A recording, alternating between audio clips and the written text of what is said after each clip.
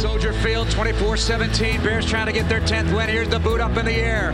Going up for it. Allen Robinson, he's got it! I want to see the Bears give him an opportunity to prove that he can do this. He's got the ball at the 43-yard line. When all the signs in the world were there.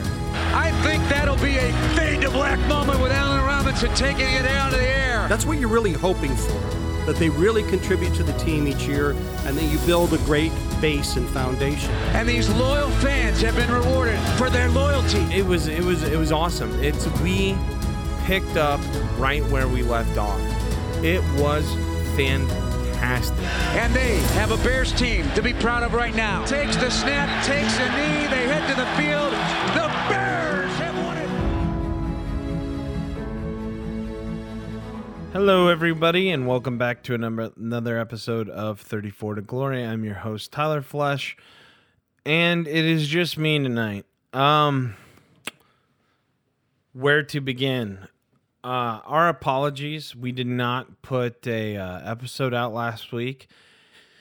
A lot of stuff happened, and a lot of stuff happened quick, and a lot of stuff happened fast. So I just would like to explain what happened. Earlier in the week, we were scheduled to record around Monday, and my dad called me, and he had a fever, and he's like, "Hey, I can't do the podcast. I have to go get tested for COVID." So he ran a fever for 2 days.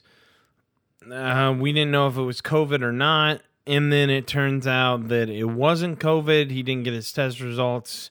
He took one on Monday. He didn't get it until Thursday. So we were scheduled then to record on Saturday. We said, hey, let's do one on Saturday, and we can get some of the fans to call in if they want and open up the phone lines and all sorts of stuff like that. Excuse me. And then what ended up happening is, out of the blue, his eye started to hurt, and we took him. He went to the eye doctor, and somehow, we still don't know how, he got a detached retina. So it was a long 3 days for him. He had to lay on his side for 3 days. And basically, I didn't have to. I wanted to keep him company, hang out with him, try to make the time go by quicker. Because, listen, laying on your side is just... He was not having fun. He was not having fun at all. We got to watch the game together on Sunday, though. And that's just a little background on what is happening. Big shout out to Curtis from California. Curtis, he volunteered to help out and co-host on Saturday because I said I wanted to do Saturday. But then more stuff came up with my dad, and my mom needed help with my dad over at the house. So I ended up going over to their house just to help out, and I had to cancel. But Curtis, thank you so much for just volunteering and reaching out and getting a hold of me. I really do appreciate that. But enough with that. He should be fine, and he should be ready to go and back before you know it. So he did get to watch the slaughter somehow. Still baffled how it happened. With the Chicago Bears 36, the Houston Texans 7. Now, here's the thing with this game, okay? And I have no idea how to go about this. Curtis had a prediction that we wouldn't win a game all year. And, you know, I'm really not trying to call him out on this, because I thought maybe we could win this one and maybe we could win Jacksonville. I did not. I don't think anyone saw us blowing them out the way we did. Overall, though, I'm trying to stay upbeat, but there's just nothing much to be positive about other than David Montgomery.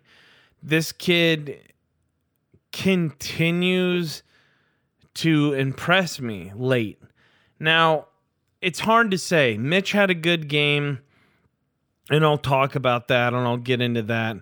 Allen Robinson had a game that's like, whoa, that's what it looks like when you can get a receiver the ball every now and then and let him get some yak yards. That's what that guy looks like. So that was very interesting. it's hard, like, to be a Bears fan, and this is the purgatory they put us in every single year. We're now 6-7. We started off 5-1. We're now 6-7. That's bad. You know my thoughts on Matt Nagy. You know my thoughts on Ryan Pace. Now, I've seen the stats going around everywhere. Well, you know what? I'm going to slow myself down. I'm going to keep back on the positive.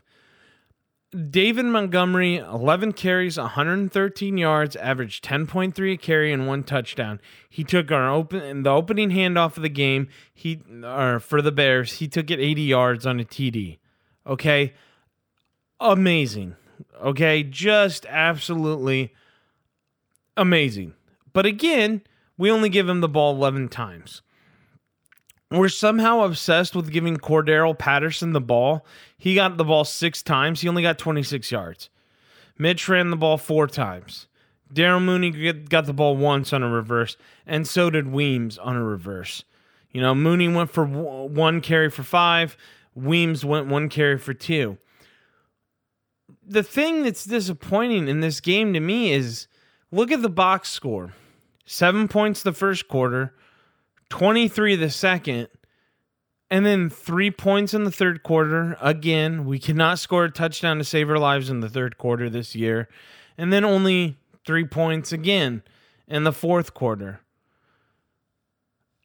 You can't have 30 points by halftime and then only put up 36 at the end. You know, we're a desperate team on desperate measures.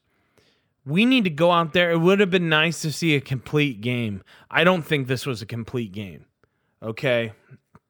As much as we like to say the Bears gave up on the season, it was way more evident that the Houston Texans absolutely just don't care. And I don't blame them. I mean, J.J. Watt wasn't J.J. Watt. And who does Deshaun have? If you looked at all, and I'm not making excuses for the Texans. This is all self-inflicted. I just want to make this clear. I feel more sorry for Deshaun Watson because he has nobody to go with. You know, and he has no playmakers, no key factors, nothing. Nothing. You know, you look around at Mitchell Trubisky, and especially this game, he had everything going for him. You know, he has David Montgomery in the running game, starting off crazy strong. Allen Robinson tears it up on the passing. Cole Kmet came out to play. Jimmy Graham gets his 1 catch for a touchdown. Mooney looked good. He got 1 touchdown. He had 2 catches for 1 TD. And just overall, you know, you look at it and it was a good game. But there are some things that I do want to critique and I do want to criticize. Like, I see these stats, right, all the freaking time of the whole comparison between Mitch Trubisky and Deshaun Watson. Like, oh, Mitch Trubisky's career starter as a quarterback, he's now 27-20. Deshaun Watson's 28-22. This is very true. Okay, that there's some falsehoods to these stats. One, there's a couple games in there that Trubisky gets credited for the win when he didn't even play the game. He didn't start the game. There's games in there where he played. I remember way back in the day, his rookie year, he came in for Mike Glennon against the Detroit Lions and just threw 4 interceptions, and that game didn't count either. This stat is a lie. They gave him the win when Nick Foles did all the work in Atlanta. That win got put on to Trubisky's final total. And another thing that they're not telling you there with Watson going 28-22 is he's been to the playoffs and he's actually won in the playoffs. Okay, don't forget he also threw up big time numbers against the Chiefs. They were up 28-0 at one point in that game, but the Chiefs are the Chiefs, and they did Chief-like things. When has Mitchell Trubisky ever been up 28-0 in a game? In a regular season game, let alone a playoff game. So let's not compare, you know, apples to oranges when it comes to Trubisky and Watson. Watson's a far superior thing. Now, I get that, you know, sports applications like Barstool Chicago and stuff put it out, and it is funny.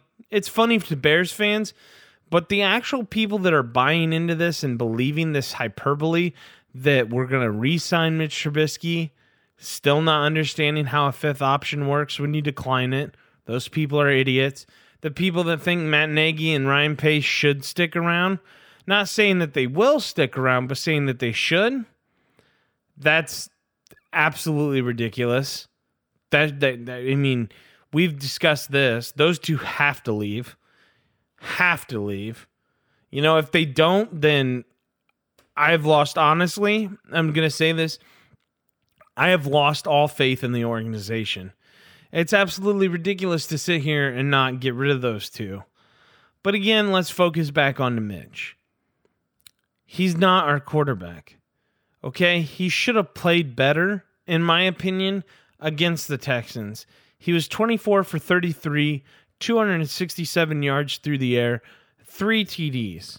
He also ran the ball 4 times for 23 yards, averaging 5.8. He played good against a bad team. Our whole team played good against a bad team. So why are we out here patting each other on the back?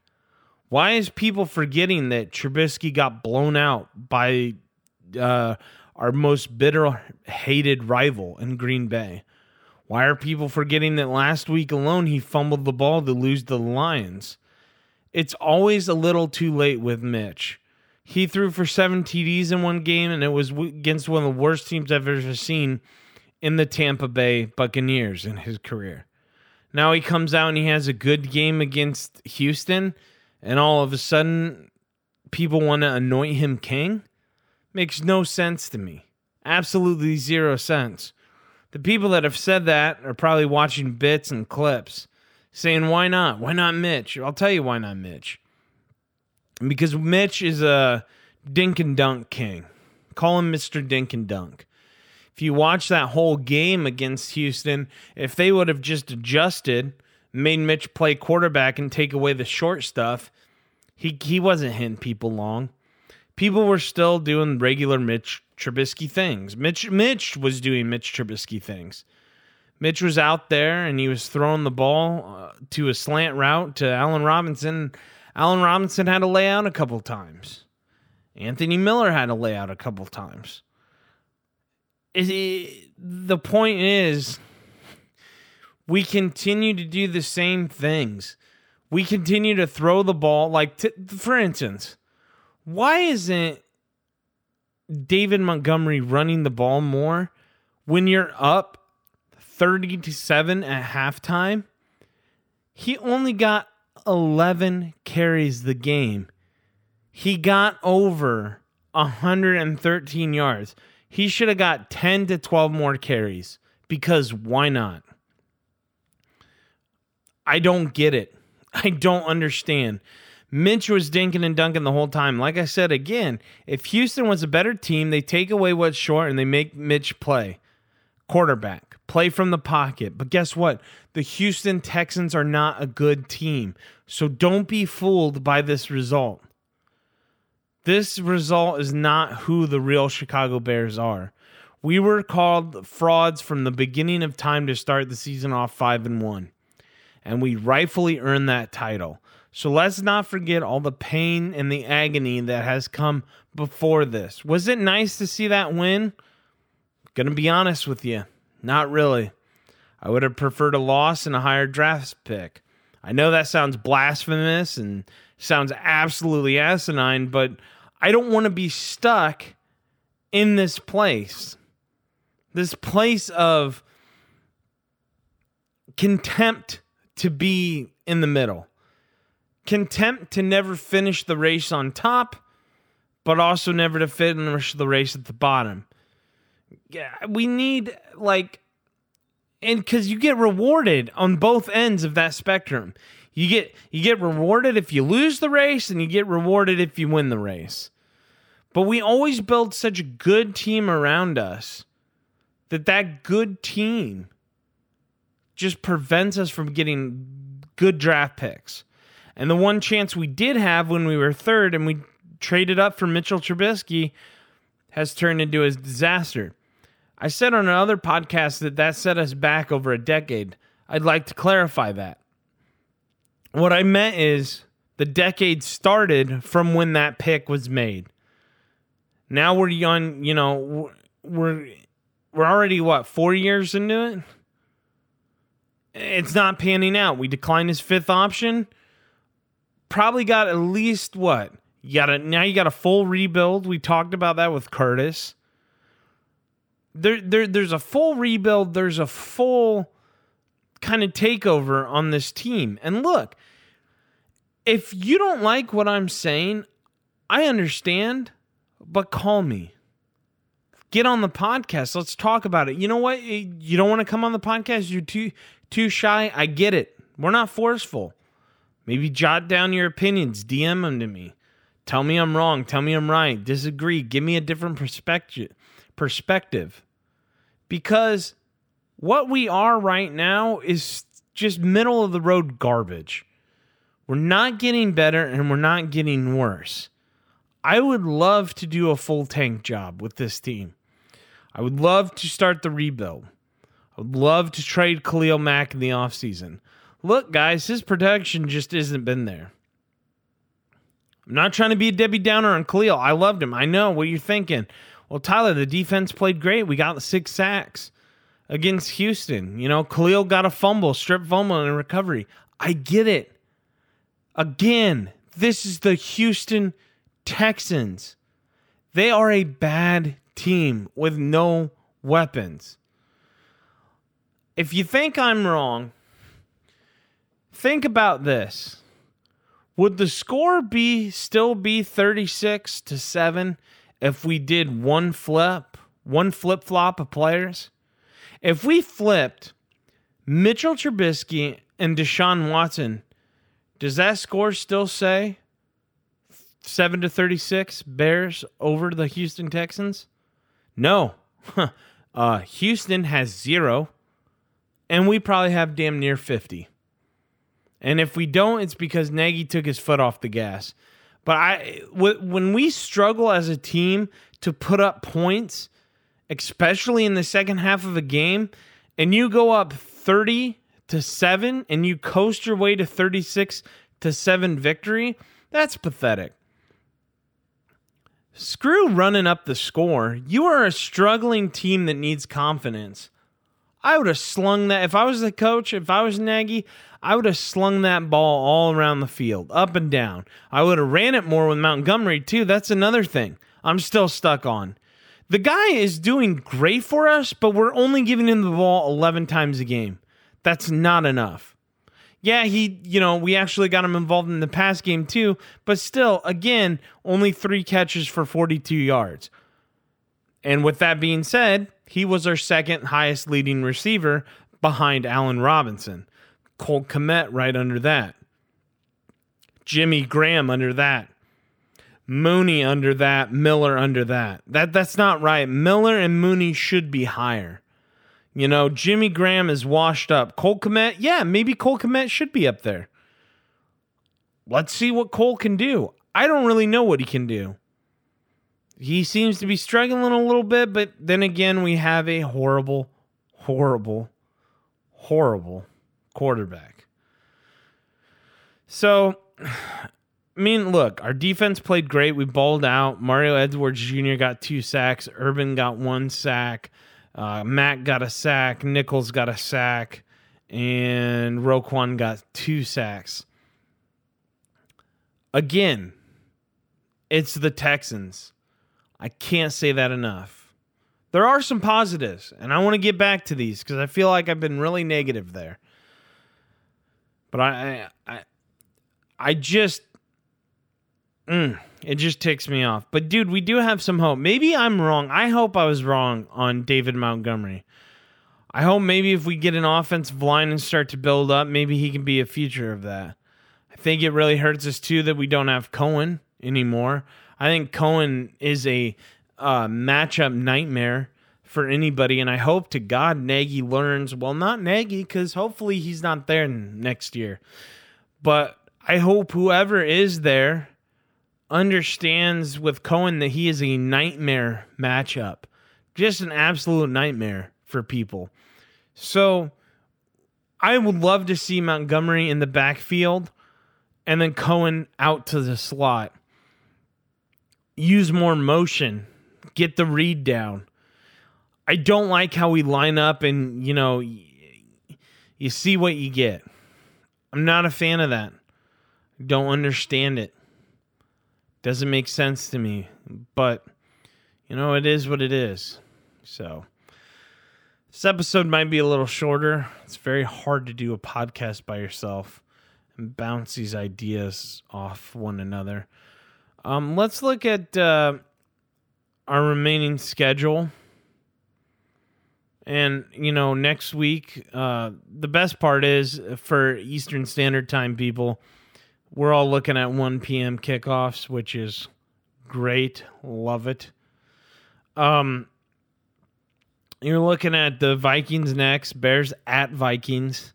That's not going to be easy. Bears at Jacksonville. Not going to be easy. Bears at Packers. That's a loss.